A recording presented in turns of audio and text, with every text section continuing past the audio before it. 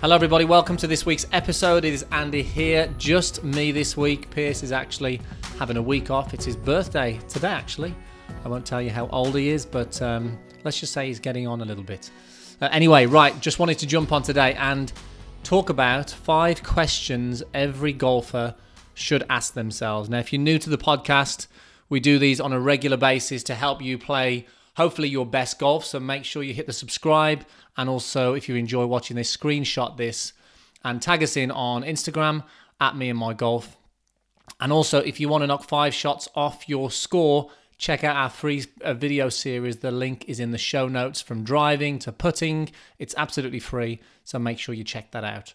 Right, why are questions so important? Well, I think one of the key things that we see when we see a lot of our students on the golf course is that they make poor decisions. They're not having the right focus and attention at the right times. Now, the beauty of good questions is, or questions in general, is questions direct your focus. So in order to really have a good focus at the right time and the right thing, we need good questions. Anthony Robbins always says, where focus goes, energy flows. So it's really important that we are focusing on the right things.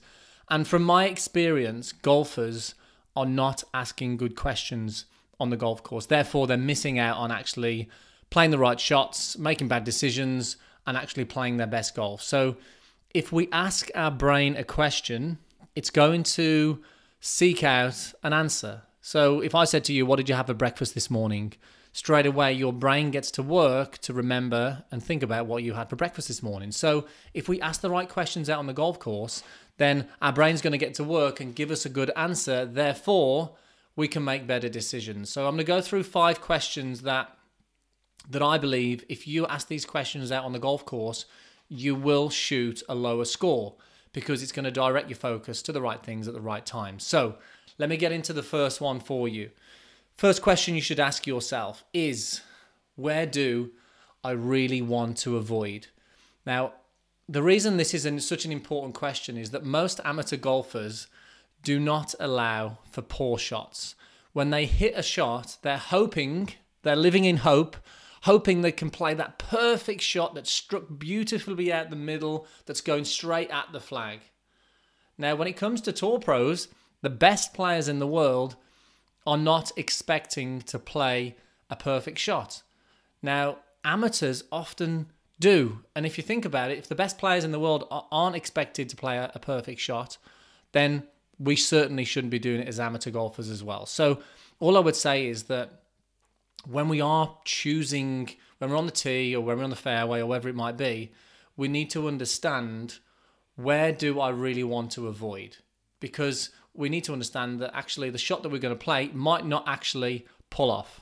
And it probably won't pull off. How many times do we actually get on the golf course and hit the shot exactly where we want it to?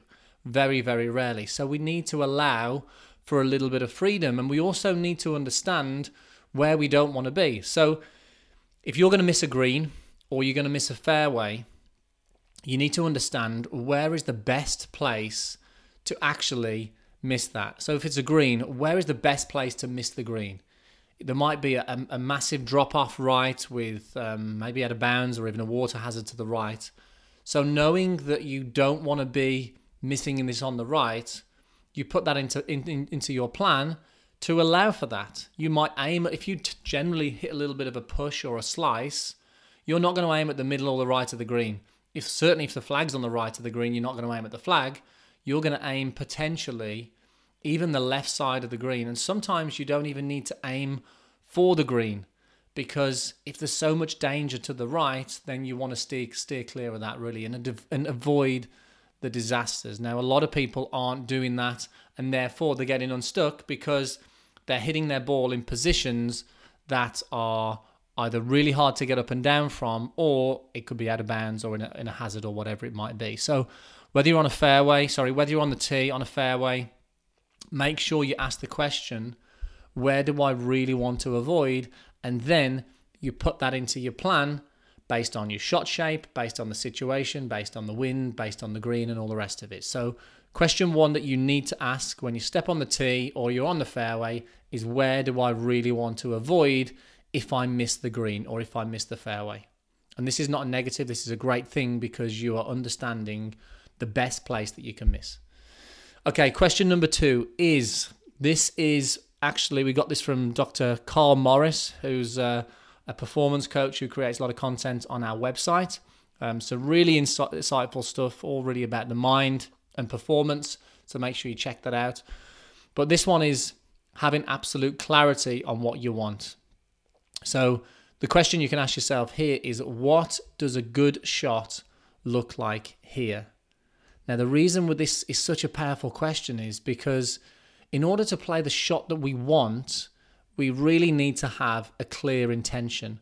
And there's a great quote that Carl uses, which I think is just absolutely brilliant, is that the body will organize movement when given a clear intention.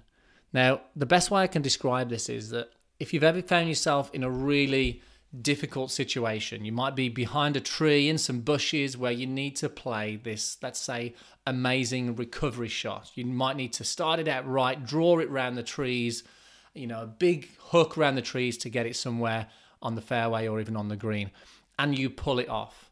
Now, why do you often pull this off? Because the situation is forcing you to actually picture what a good shot looks like. It's actually forcing you to go, right, I need to start this out right. I need to bend it back here to get it back on fairway. I need to keep it a little bit lower here, or I need to keep it a little bit higher over those trees. The situation is calling you to have a clear intention.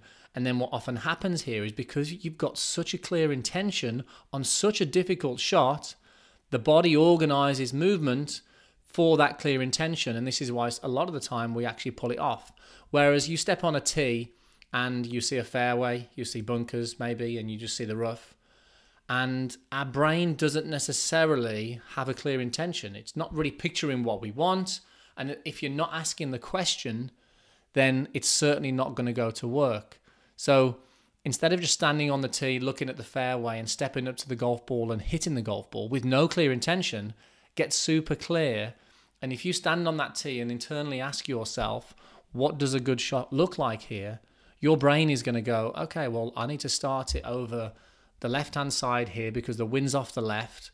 I'd like it to finish on the left-hand side of the fairway because that also slopes. It's going to have a little bit of a curve in the air as well.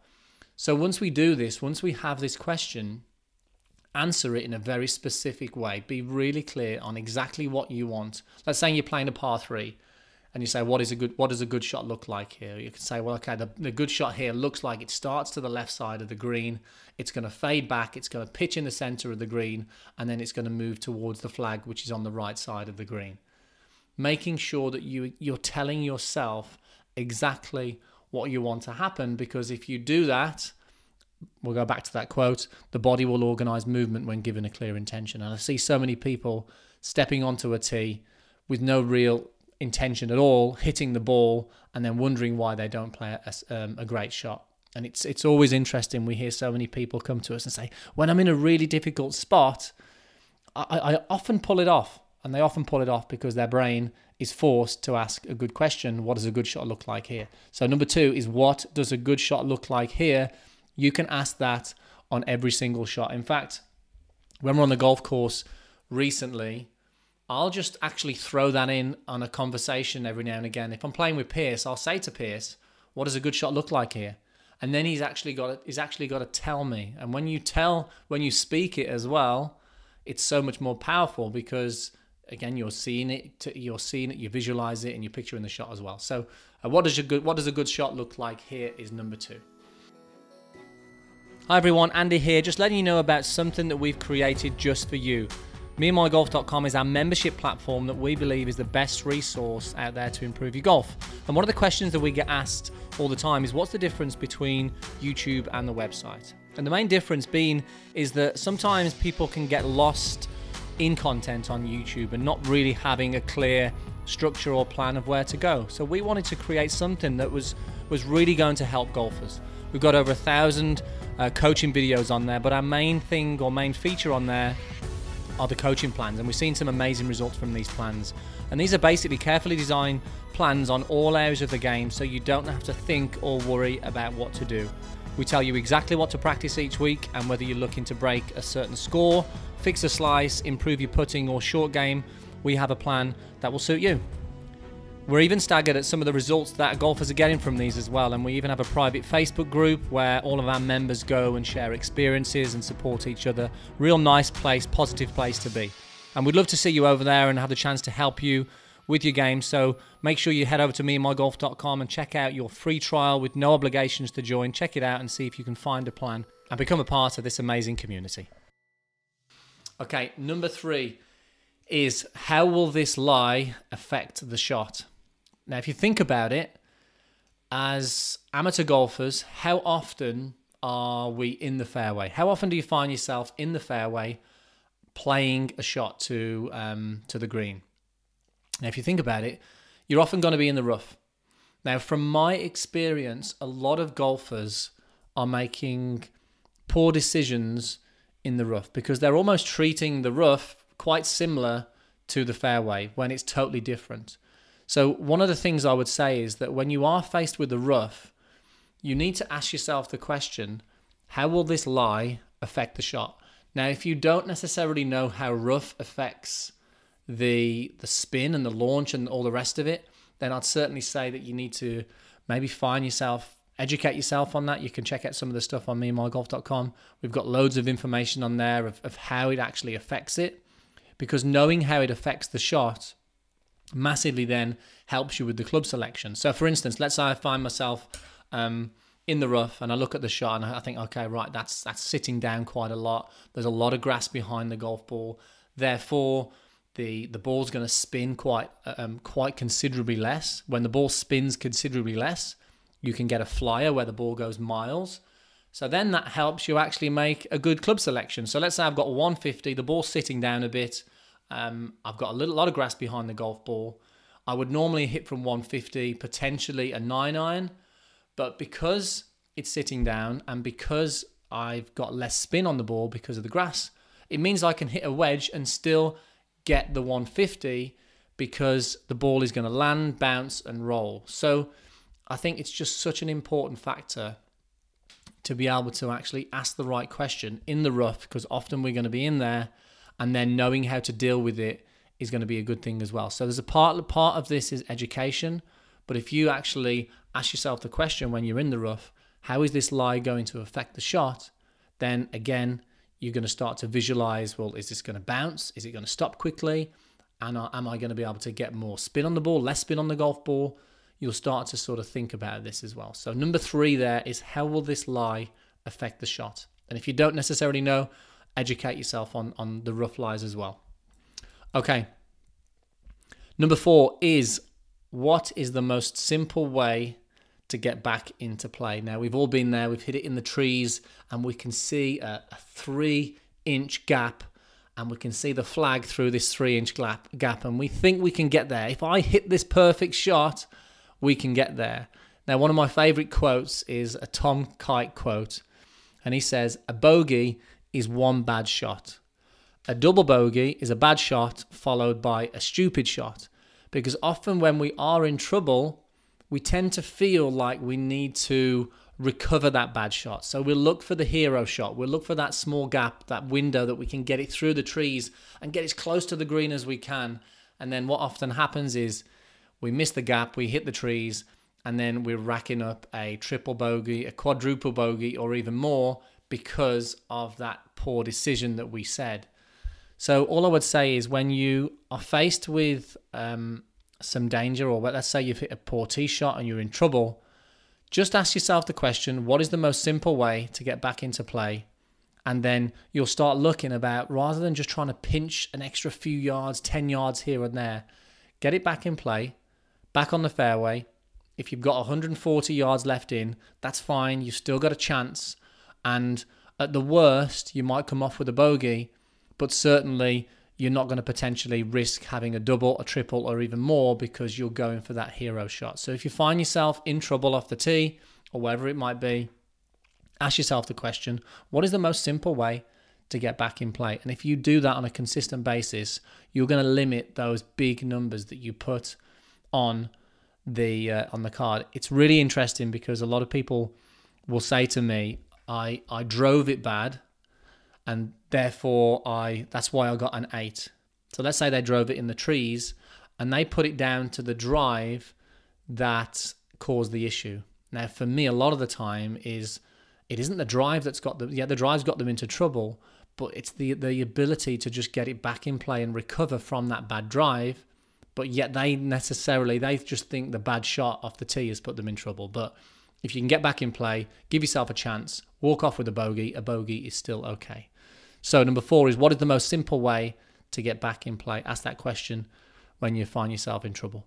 Okay, and the 5th and final one is, what do I need to feel to create the perfect pace putt? So this is obviously on the greens, and I'd say the reason we say this is that most golfers who come to us for coaching on putting, they are very much, when they're about to play their putt, either when they're having the practice strokes or when they're over the golf ball, their brain is very much either focused on technique, focused on they're too much in their own head, too mechanical, and they're not really in tune with the pace of the putt. Now, if you've got a good putting routine or process, when you're over the golf ball, you don't really want to be thinking about stroke in terms of mechanics and club head and shoulders or head or anything else.